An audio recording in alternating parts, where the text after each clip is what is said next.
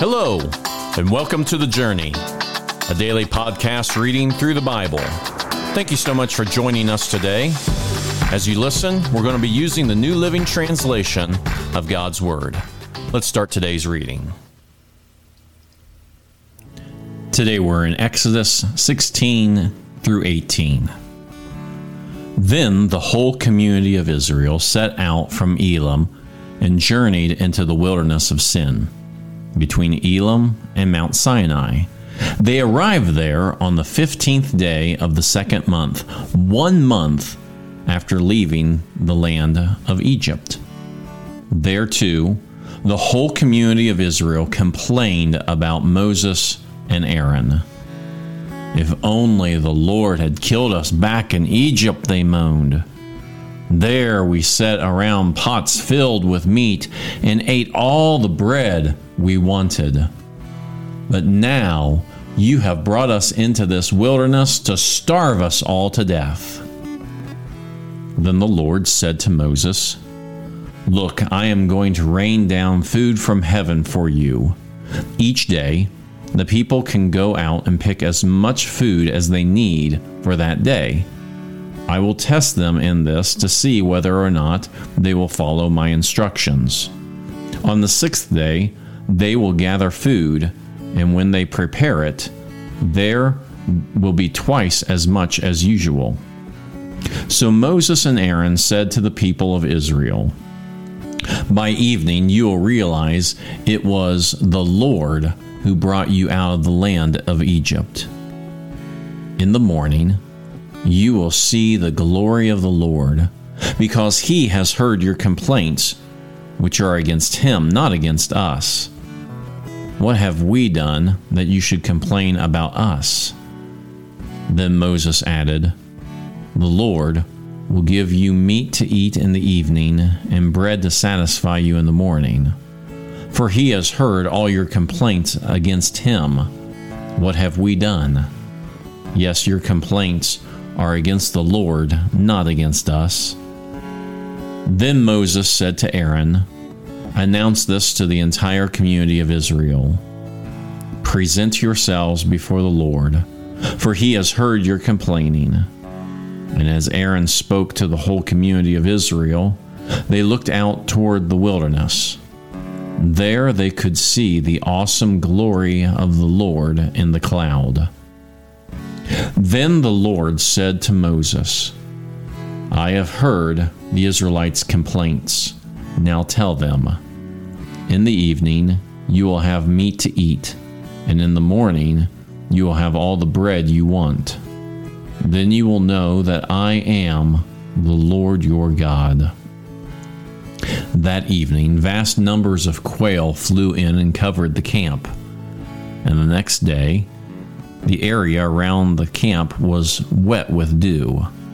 When the dew evaporated, a flaky substance as fine as frost blanketed the ground.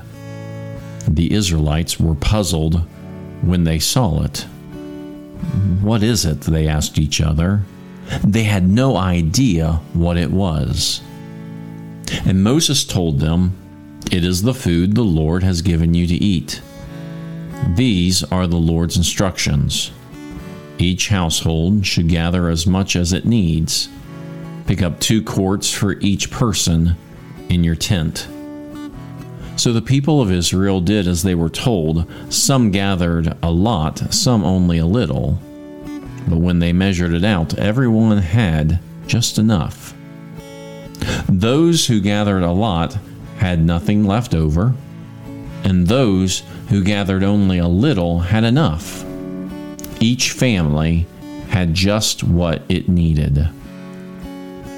Then Moses told them, "Do not keep any of it until morning."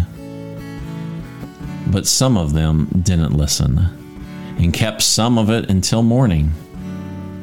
But by then it was full of maggots and had a terrible smell. Moses was very angry with them. After this, the people gathered the food morning by morning, each family according to its need. And as the sun became hot, the flakes they had not picked up melted and disappeared. On the sixth day, they gathered twice as much as usual, 4 quarts for each person instead of 2. Then all the leaders of the community came and asked Moses for an explanation. He told them, "This is what the Lord commanded. Tomorrow will be a day of complete rest, a holy Sabbath day set apart for the Lord. So bake or boil as much as you want today and set aside what is left for tomorrow." So they put some aside until morning, just as Moses had commanded. And in the morning the leftover food was wholesome and good without maggots or odor. Moses said, "Eat this food today, for today is a Sabbath day dedicated to the Lord. There will be no food on the ground today. You may gather the food for 6 days, but the 7th day is the Sabbath. There will be no food on the ground that day." Some of the people went out anyway on the 7th day, but they found no food. The Lord asked Moses, "How long will these people refuse to obey my commands and instructions? They must realize that the Sabbath is the Lord's gift to you. That is why He gives you a 2-day supply on the 6th day, so there will be enough for 2 days. On the Sabbath day, you must stay in your place. Do not go out to pick up food on the 7th day." So the people did not gather any food on the 7th day. The Israelites called the food manna. It was white like coriander seed, and it tasted like honey wafers.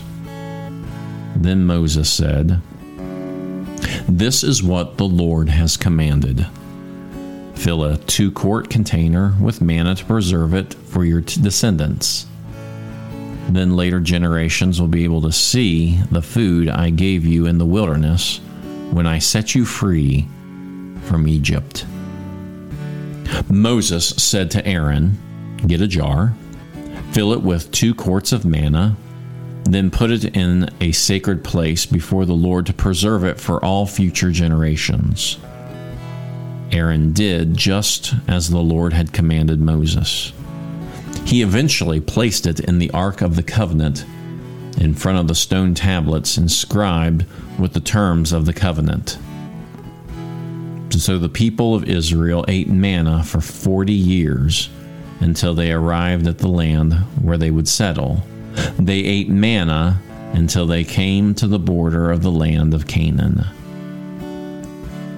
The container used to measure the manna was an omer, which was 1/10 of an ephah.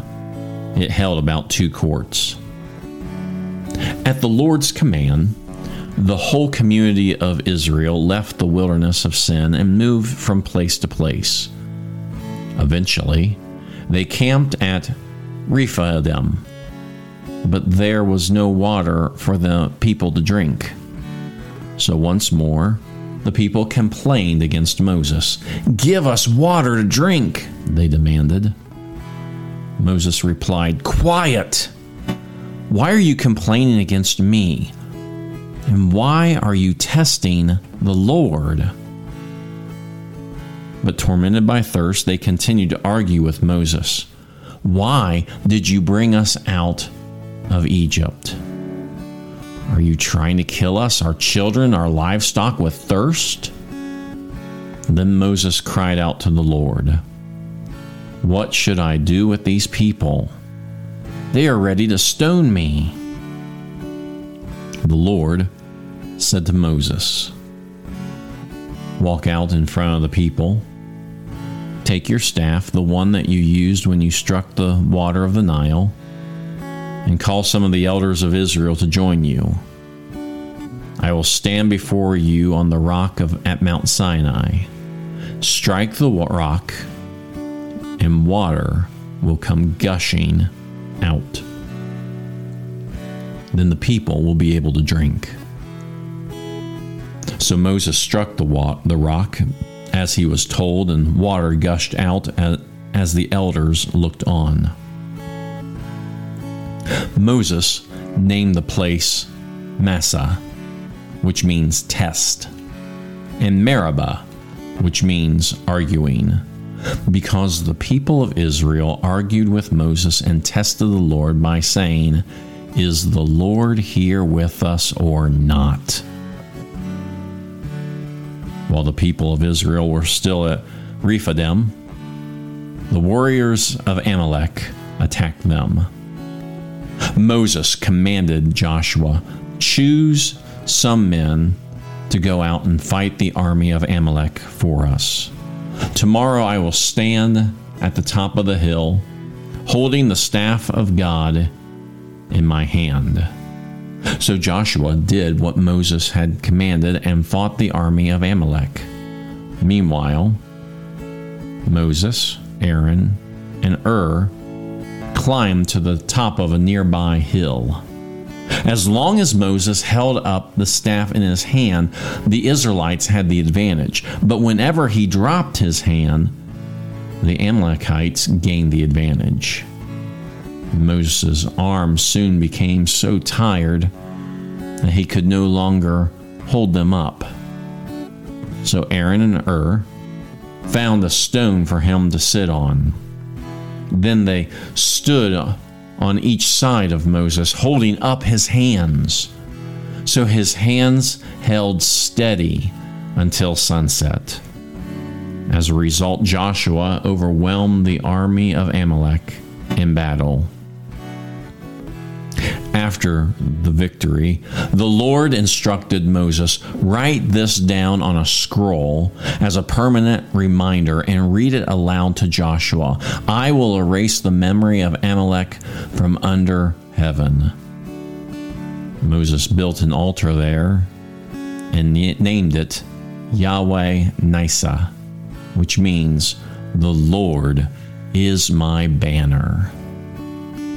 He said, "They have raised their fist against the Lord's throne. So now the Lord will be at war with Amalek generation after generation." Moses' father-in-law, Jethro, the priest of Midian, heard about everything God had done for Moses and his people, the Israelites. He heard especially about how the Lord had rescued them from Egypt. Earlier, Moses had sent his wife Zipporah and his 2 sons back to Jethro, who had taken them in. Moses' first son was named Gershom, for Moses had said when the boy was born, "I have been a foreigner in a foreign land." His second son was named Eleazar, for Moses had said, "The God of my ancestors was my helper. He rescued me from the sword of Pharaoh." Jethro, Moses' father-in-law, now came to visit Moses in the wilderness. He brought Moses' wife and 2 sons with him, and they arrived while Moses and the people were camped near the mountain of God. Jethro had sent a message to Moses saying, "I, Jethro, your father-in-law, am coming to see you with your wife and 2 sons." So Moses went out to meet his father-in-law. He bowed low and kissed him. They asked about each other's welfare and then went into Moses' tent. Moses told his father-in-law everything the Lord had done to Pharaoh and Egypt on behalf of Israel. He also told about how all the hardships they had experienced along the way and how the Lord had rescued his people from all of their troubles. Jethro was delighted when he heard all about the good things the Lord had done for Israel as he rescued them from the hands of the Egyptians. "Praise the Lord," Jethro said, "for he has rescued you from the Egyptians and from Pharaoh. Yes, he has rescued Israel from the powerful hand of Egypt. I know now that the Lord is greater than all other gods, because he rescued his people from the oppression of the proud Egyptians.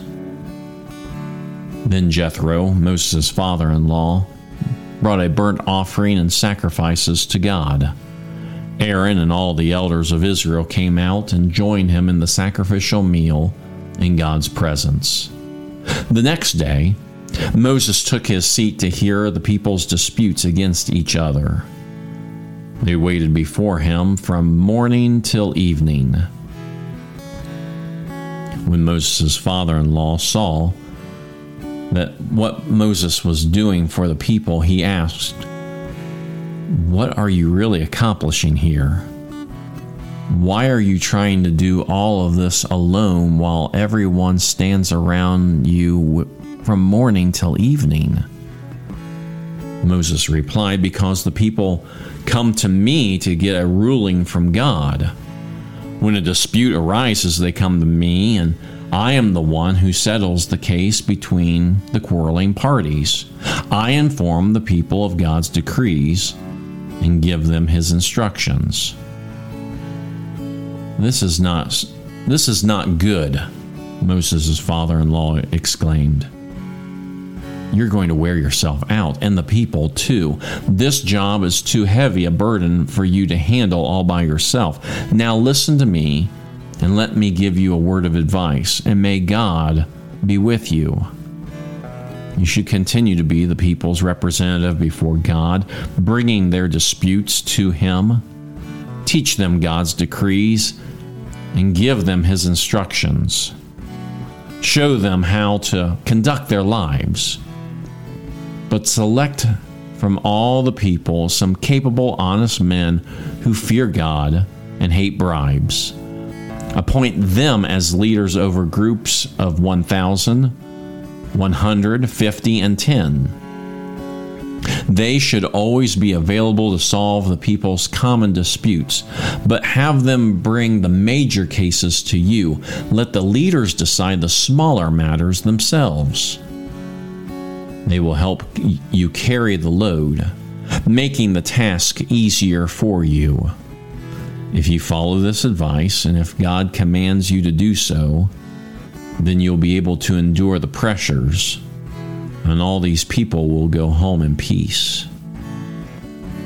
Moses listened to his father-in-law's advice and followed his suggestions. He chose capable men from all over Israel and appointed them as leaders over the people.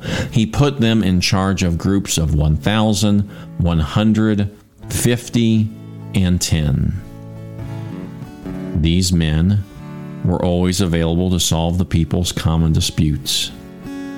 They brought the major cases to Moses, but they took care of the smaller matters themselves. Soon after this, Moses said goodbye to his father-in-law, who returned to his own land. In today's reading, we see God beginning to make the people a distinct nation. He provides for their needs by giving them water, by giving them food to eat, by giving them a miraculous food, manna. But in all of that, God begins to teach them that things are going to be different. He told them about the Sabbath. That was a day dedicated to the Lord for rest, for worship. God provided the needs. God provided to make sure that they would be taken care of. But he was establishing early the need to trust God. If we're left to our own devices, we think that we have to work all the time, 7 days a week, nonstop. But here, God was teaching his people that while work is important, trusting God was even more so. It's a lesson that all of us can learn today. Trust God.